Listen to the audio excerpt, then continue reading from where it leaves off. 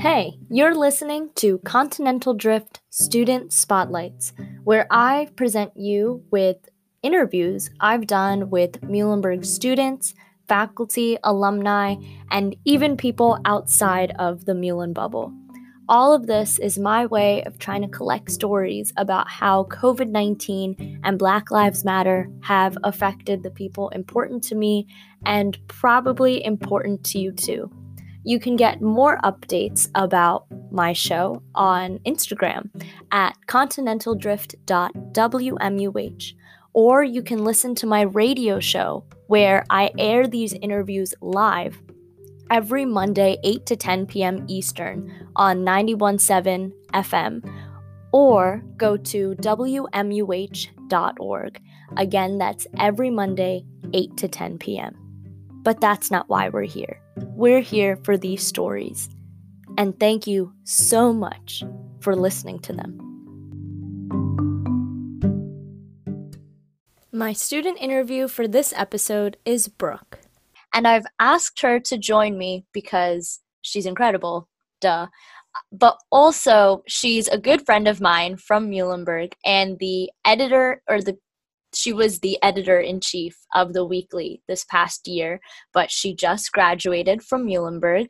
So, Brooke, do you have anything to say? Like, tell us a little bit about yourself, anything other than what I said about what our listeners should know. Yeah, I just graduated from Muhlenberg with a Bachelor of Arts in English and Media and Communications. I double majored. I studied abroad in Dublin, Ireland during my junior year, which was a really kind of formative experience for me. And I interned there at a music magazine and got to interview a lot of cool people. So that was, a really big kind of foray into journalism for me. But yeah, I've been involved with the weekly since my freshman year. I was a writer and then the editor of the arts and culture section. And then during this year, my senior year, I was the editor-in-chief. And yeah, I love comics. I love Hawkeye especially. I love to draw and, write and sing and all that stuff. So yeah, that's me. Yeah, you're part of the last thing where you said you love to sing. You're part of Girls Next Door, our all-lady a cappella group at Muhlenberg. Yes. With a beautiful voice. But we're not here to talk about that. I really want to talk about your involvement in the weekly and just hear a little bit more about what that was like. Like, give us an idea of what it takes to run a college newspaper. What are production nights like? What's it like to collect stories? Just what is the weekly and your involvement, basically?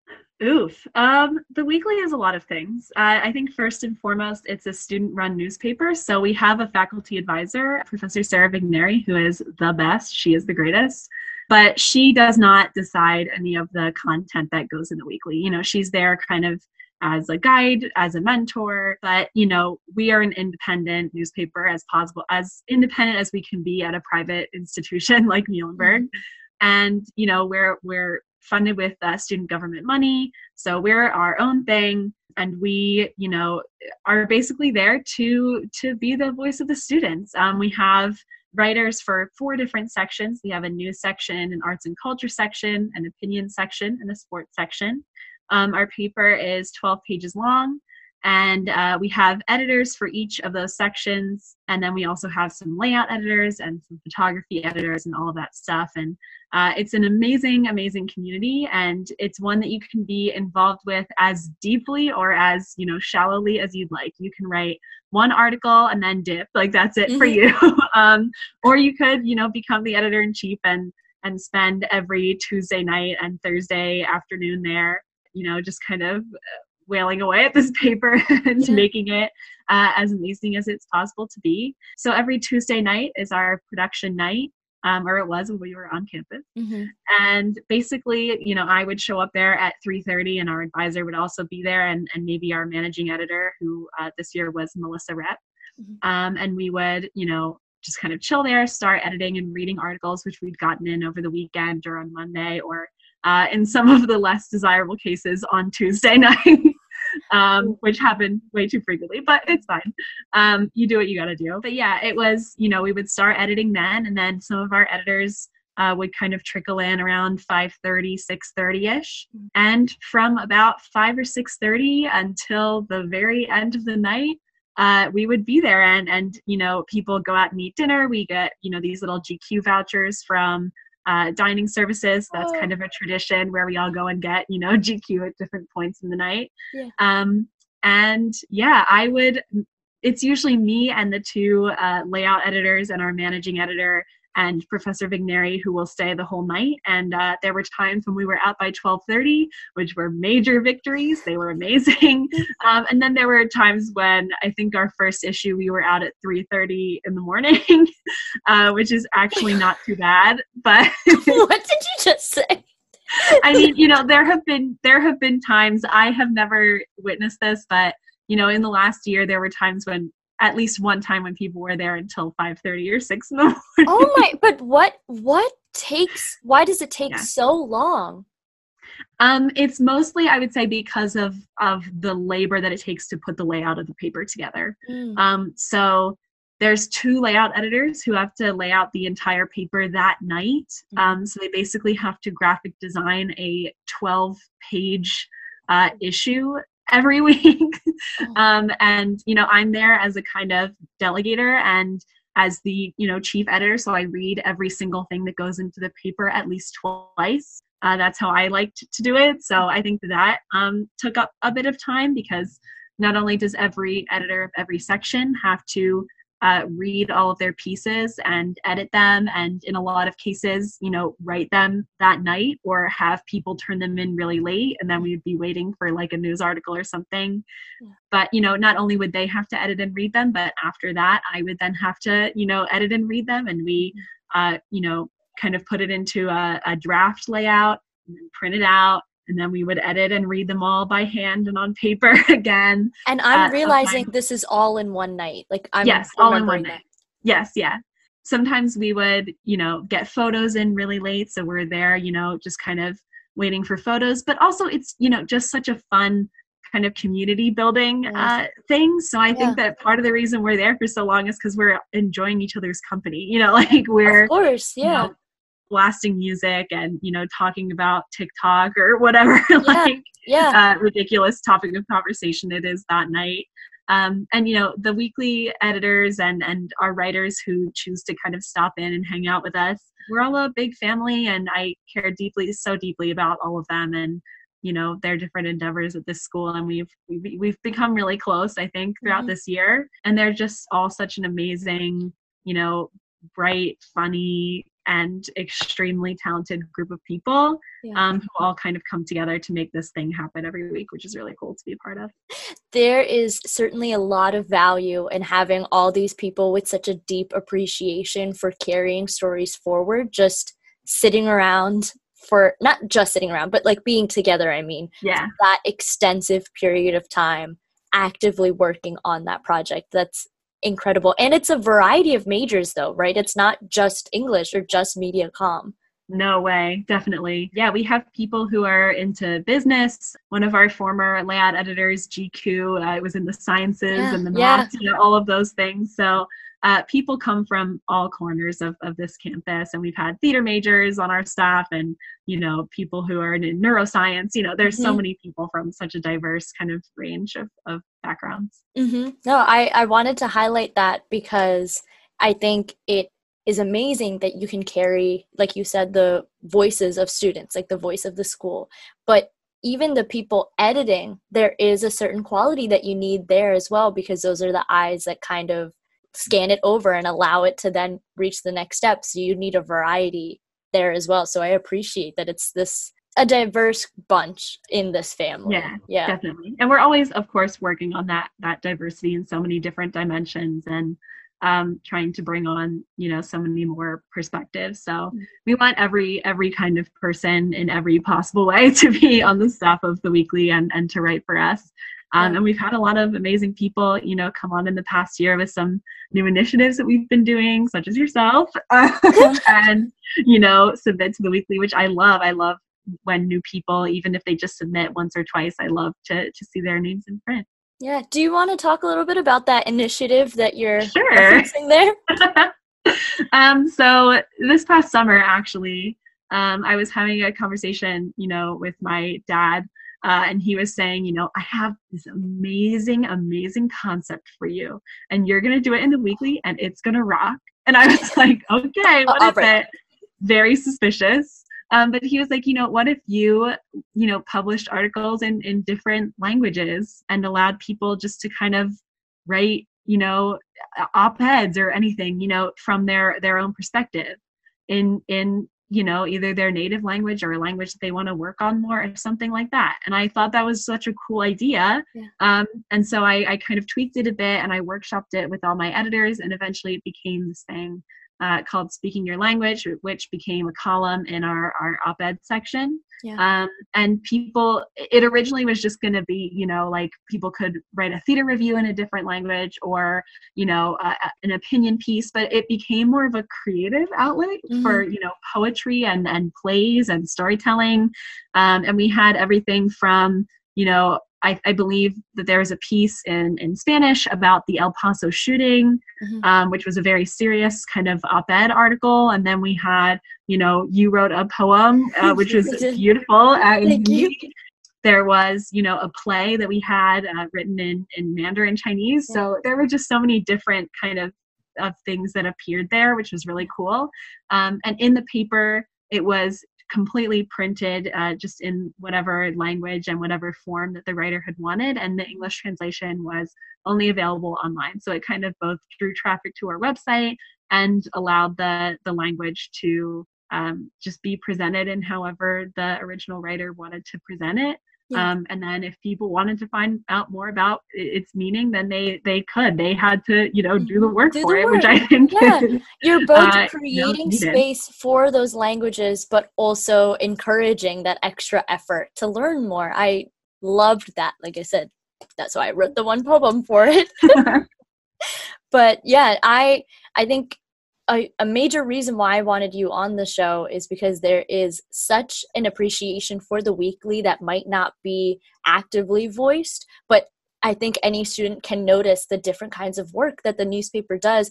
Just this initiative that you're talking about, I know how it personally impacted me, was giving me a reason to finally explore, maybe I could write in, even though Hindi is not my native language, but it's a language I'm very familiar with. So why don't I try doing that and writing through that lens? And it changed the way I wanted to approach poetry in that sense. Even if, anyone listening, maybe you're in an area where you don't actively read the Muhlenberg Weekly. Maybe you're not a Muhlenberg student always up on the Muhlenberg news. But I think this kind of conversation can spark ideas for different ways to carry stories forward in different forums, I'm hoping. Yeah, absolutely. We've had some amazing people do read the weekly. A lot of people read the weekly, which I think, I think that like there's this kind of attitude where it's like, oh, like it's such a small paper, like no one picks up the print copies, but that's just not true. Yeah. We've had instances where, M. Panetta, who's a really amazing friend of mine, they wrote an article about, the gender neutral bathroom inaccessibility at Muhlenberg. And once that was published in the weekly, within the next week, there was a map that had been created and was put up on Muhlenberg's website where it listed every building and every exact spot where a gender neutral bathroom existed at the school. And M then started working with the school to help, increase the visibility of these bathrooms, which was so amazing. And that was, kicked off by a weekly article. And, there was all this drama with the student government budget this I'll year. I'll never forget that. Yeah. No, certainly not. Which definitely our reporting caught the administration's attention and the students' attention, because I think a lot of times we report on things that are kind of nebulous and hard to understand in these like long emails that were being sent out. So, we kind of took that and made it digestible and understandable. And I think it got a lot of people concerned in the right way. And I think that, it engaged a lot of students. So people do read the weekly.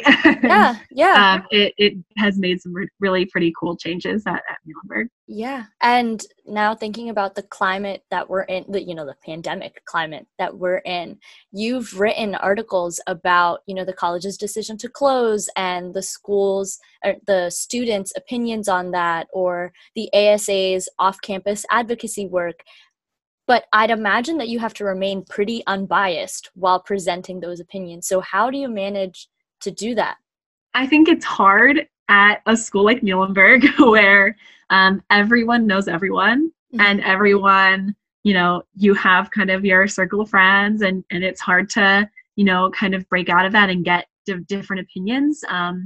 But the way that, in a news piece especially, you kind of have to, just present what has happened. So I'm really lucky that I'm not a news writer myself typically. I'm definitely more on the arts and culture side of things. Yeah. But I'm really lucky that, I have Melissa, who was a former news editor, as my managing editor, who, would look over those articles for me and help, kind of flatten everything out and make sure that everything that was coming out of, my fingertips as the writer was not, presenting too much of a bias.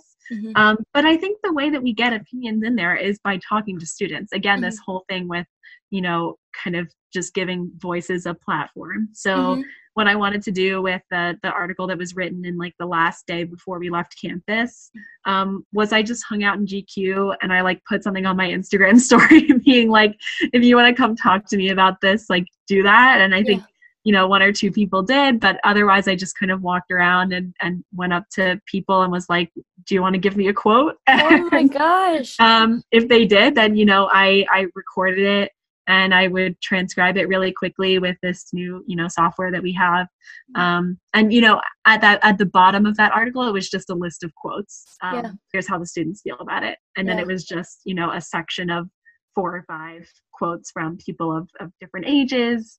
I had one of my friends who is an international student from China kind of talk about how her family had gone through this, months before and how, she was hopeful. And then there were seniors who were upset and disappointed. So, there were so many different, opinions that I tried to gather there because, Muhlenberg didn't stop when we went off campus. People are still doing their thing. And I wanted to, as much as possible, kind of keep the weekly alive in that way that we're still, getting out to people the fact that things haven't stopped. Yeah. I just realized listening to you that I think on my show or in my past interviews, I've said a lot about the bravery that it takes to step forward and put your voice out there and just keep showing up. Like, I definitely think that's been a theme throughout my interviews. But listening to you has shown me the bravery it takes to actively listen and look for those stories. You weren't just sitting there and hoping that something would hit you. Sometimes, there's chance encounters and it comes to you. But I think it'll come to you if you're presenting yourself as the kind of person that will receive those news and carry it forward. So thank you so much for enlightening me on that. For our last minute, do you think you could give a closing message that you'd like to share with any listener? I think I'd just like to say that, the world is still going on and the world will continue to go on. And I think there's still people being so creative in so many ways. And even if you're not feeling like being creative or productive right now, like that's fine. Like things are really wild. Yeah. And I think that that's, definitely a valid reason to be in kind of a slump, but there are still so many places to find joy and just a little bit of laughter or a smile or anything like that. So do something kind for yourself, support the people in your life that you can support. And hopefully there are people in your life who are supporting you.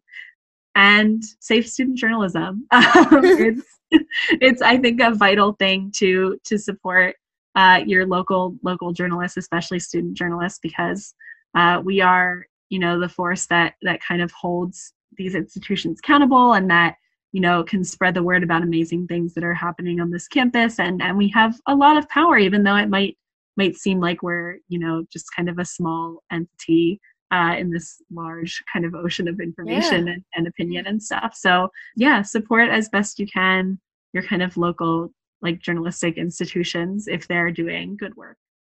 And that wraps up my interview with Brooke. Just listening to this interview and getting the chance to record it in the first place reminds me of how much love I have for the Weekly. So I truly, truly encourage you to go and check out the Muhlenberg Weekly website. Just Google the Muhlenberg Weekly. And if you're a non-Muhlenberg student, just like trying to figure out how to spell Muhlenberg, it's Muhlenberg.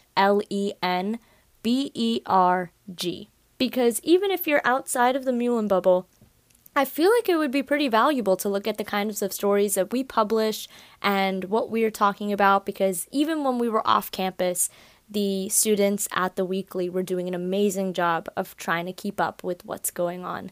So like I said, check that out. Also check out their Instagram at Berg Weekly. And yeah, thank you as always for sticking around and listening, and I can't wait for you to listen to the next episode.